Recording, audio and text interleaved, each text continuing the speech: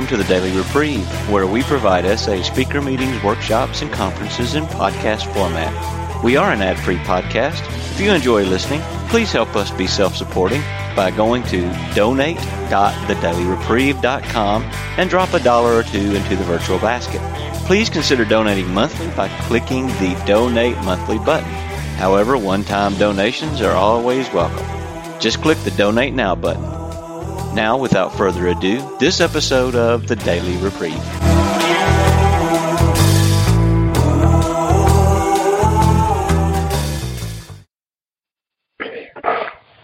This is GW of Texas, and I'm delighted to bring Bill S. of Nashville as our speaker today. A little bit about his background. He first came to SA on September 4th, 1993, about 25 years ago. He has been sober since his first day in SA, as have I, but I'm only at about 500 days, not 25 years. All kinds of various committees he has been on, and he's gone straight up the service ladder, as we talk about in the business world. He's gone essentially from rags to riches, starting at the very bottom and working up with each level.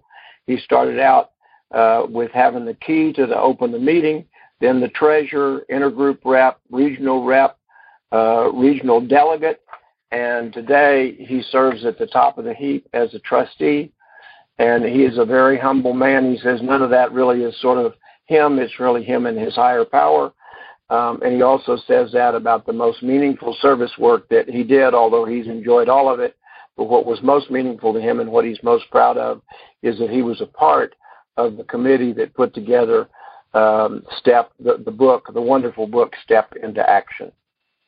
With that, Bill, we're delighted that you're here, and take it away. Thank you. My name's Bill, and I'm a recovered sexaholic. I've been sexually sober since September 4th, 1993, and for that I'm never sufficiently grateful. I'm going to take a few minutes to tell what I was like before I talk about what happened and what I'm like today. And this is primarily so that people won't think that I stumbled into Sexaholics Anonymous by mistake. I grew up in a family that's just riddled with alcoholism, drug addiction, and sexaholism, and probably a few other isms that I don't want to get into right now. But I remember the first time that I connected with a specific piece of pornography when I was around 9 years old, maybe 10, and that particular image really changed my life. I immediately had an emotional response that was different from anything I'd had to that point. And even though I couldn't have articulated it at that time, I was willing to pursue that particular sense of relief to the gates of insanity or death. Prior to that, I'd had fantasies of various types, some that might be characterized as sexual, some maybe not.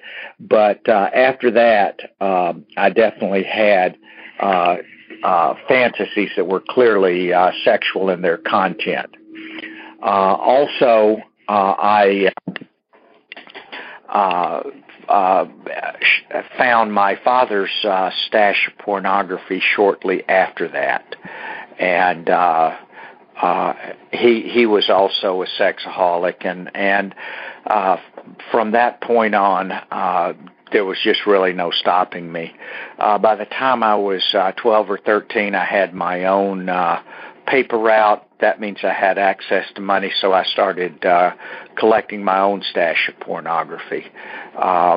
And this progressed So that when I was in around 15 years old or so, maybe 16, I had my first sexual encounter with a girl in high school. Also during this time, the mainstream pornography, which at that time would have been things like Playboy or Esquire or Penthouse, that stopped being sufficient, and I started pursuing more deviant pornography, very shameful, and again, I would spend hours looking at pornography or reading pornographic books, and then fantasizing about what I'd seen or what I'd read. This progressed through a series of relationships that had a very specific pattern of finding girls or women who were very wounded, very damaged, and very vulnerable, and seducing them into sexual relationships for my gratification, without any regard to what was best for them. And that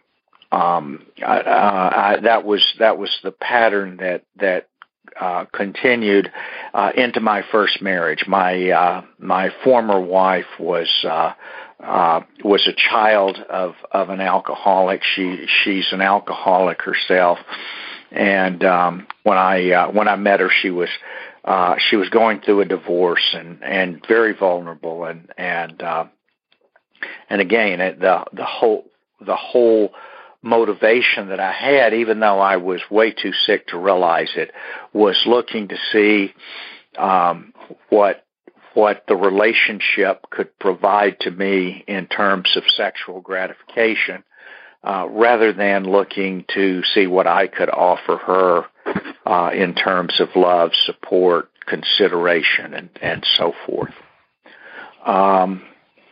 The marriage lasted for around 20 years. I don't recall exactly how long at the time the divorce became final. But as my sexaholism progressed, as you can imagine, the marriage got worse and worse. And alongside the sexaholism, I'm also an alcoholic and drug addict, and so that addiction was progressing as well, to the point that I can truly say I was just an awful person to live with. I was not a good husband. I was not a good father. I simply did not have anything to offer. My addiction took everything away from me, and I couldn't give, and I couldn't take enough to fill up the emptiness that I had inside. Somewhere in the late 1980s, and I think it was around 1987, my baby sister had to go into treatment for her alcoholism. She was very close to death. She was in her late 20s, and she just wasn't going to make it many more months with her alcoholism. And as a result of the intervention that we did, I began to learn about 12-step recovery, and started with various groups like Al-Anon, Adult Children of Alcoholics, found my way to AA. And finally, in 1993, the situation in my home had gotten so bad that I moved out and into a one-bedroom condominium, and I absolutely could not stop the pornography and masturbation, and I was engaging in behavior that I could see would eventually lead me to arrest and very likely to prison. And I couldn't, knowing where it was headed, I simply could not stop. And I became progressively more depressed about this. And I discovered that I could use suicide fantasies in the same way that I had used sexual fantasies to change my emotional state, and these were becoming more powerful, more frequent, and more specific, and the fantasies were about things like shooting myself in the head, or driving my car into a concrete barrier or something of that sort. So it was really very lethal types of suicide. And at this point, as I was feeling more and more hopeless, someone came to a recovery group that I was attending and told his story, which sounded so very much like mine, right down to the nature of the acting out, as well as the fantasies of shooting himself in the head with a shotgun and so forth. And he mentioned that he had gotten out of treatment recently and was attending meetings of Sexaholics Anonymous. And he told me about the meetings and where I could find them. And of course, I didn't want to rush into anything. So a couple of weeks later, on Saturday morning, September the 4th, 1993, I went to my first SA meeting, and when I walked into the meeting, I met the man who had been my psychiatrist some years before, and I suspect some of you have met him or heard him speak. But Harvey was at my first meeting. And we'd known each other for years before, and he smiled when he saw me and welcomed me, and I took a seat and have been in SA ever since. I have my sobriety date as that date. I don't know when I actually stopped with the masturbation, because by that point I was too depressed to be able to act out. But a few months after I came in, I actually ended up going to a hospital because my depression was not getting better, and I was just getting more and more dangerous to myself, and so I went and spent a month in a nut house, which also had a unit for the treatment of sexual dependency, and that was really the beginning of my of my what I would refer to as recovery, as compared to mere sobriety. And I tell people today that without sobriety there can be no recovery, but without recovery, sobriety gets very tedious very quickly. And I'm grateful that while I was in the hospital, the staff convinced me that it was absolutely essential for me to, when I got out of the hospital, to get a sponsor and start working the steps. I was released from the hospital in January, and sometime in February, a man that I'd known in meetings walked in and sat down next to me before the meeting started, and we began chatting. And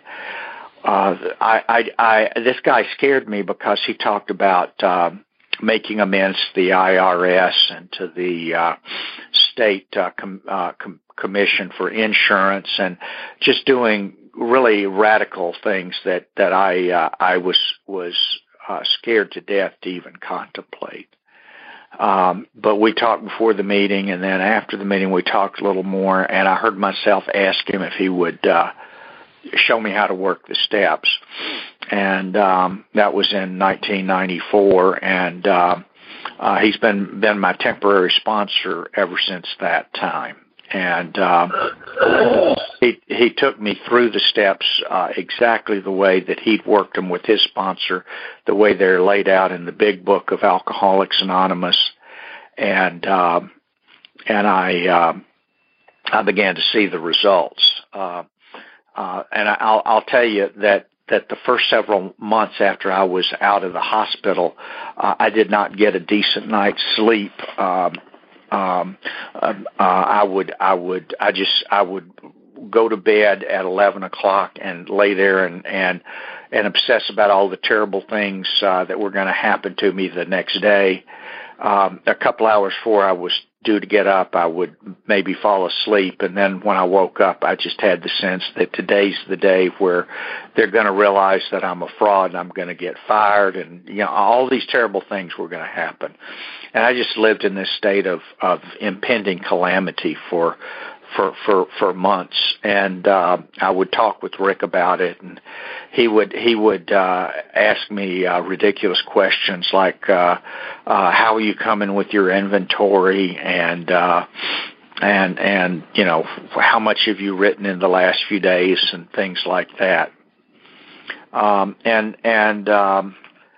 Eventually I got that done, did step 5, and a couple of weeks after that, I was talking with someone in recovery, and what I realized was that I was no longer suicidal.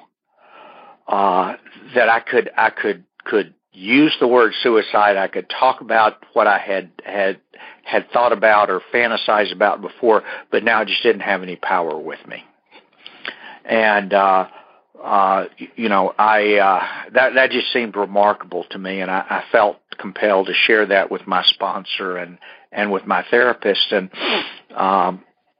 they told me it might just be a coincidence, but then again, maybe I might be onto something, so why don't I just continue on?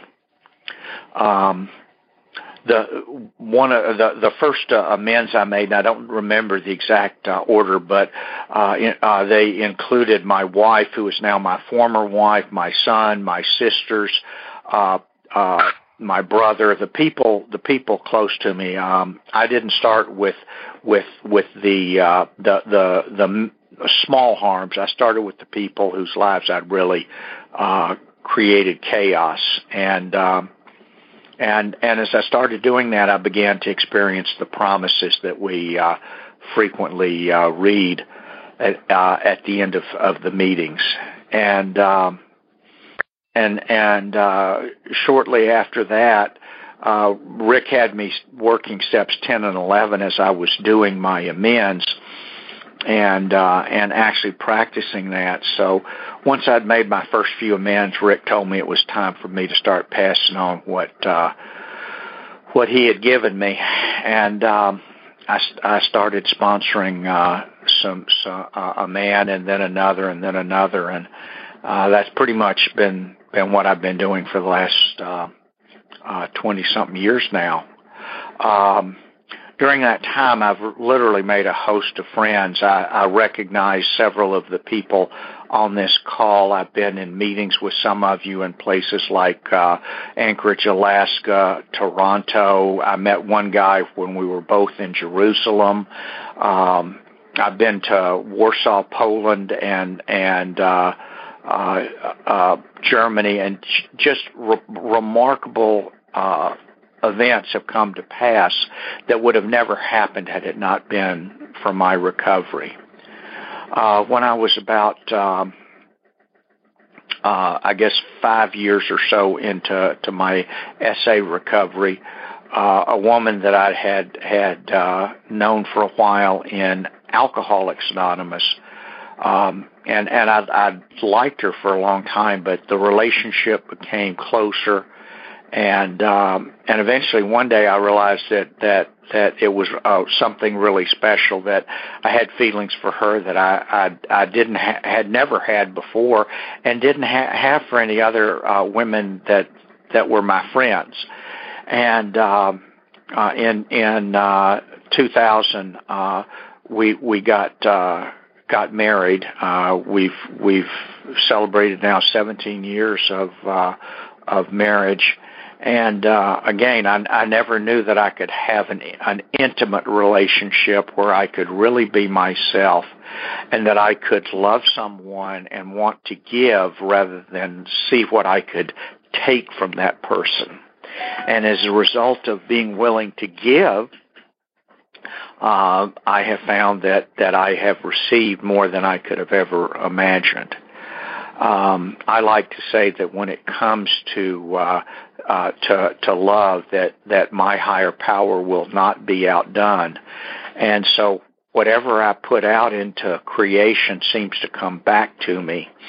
And Roy says in the White Book, the measure we gave was the measure we got back. But my experience is the measure I get back is entirely out of proportion to the measure I give. Whatever bit of love and concern and caring that I have offered to others has come back to me at least tenfold. I have been sober long enough that a couple of my family members have died. I lost a cousin back in the 90s. My brother died about 7 or 8 years ago.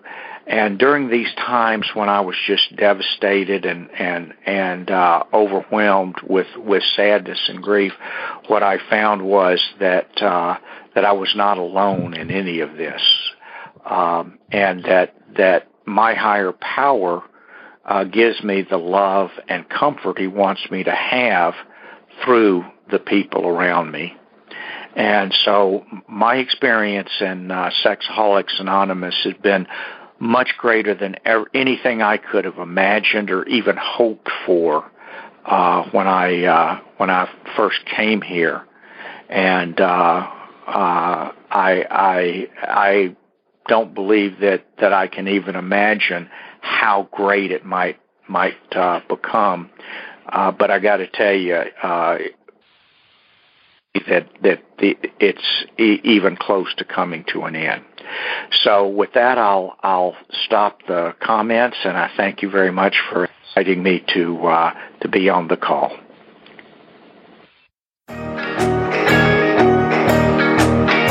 I would like to thank you for listening to this episode of the Daily Reprieve, the best source for experience, strength, and hope for SA members. Please subscribe to this podcast to be alerted of new episodes. Please show your support by donating to the Daily Reprieve by going to donate.thedailyreprieve.com and choosing either monthly donations or a one-time donation by clicking Donate Now. Thank you for listening, and stay tuned for the next episode of The Daily Reprieve.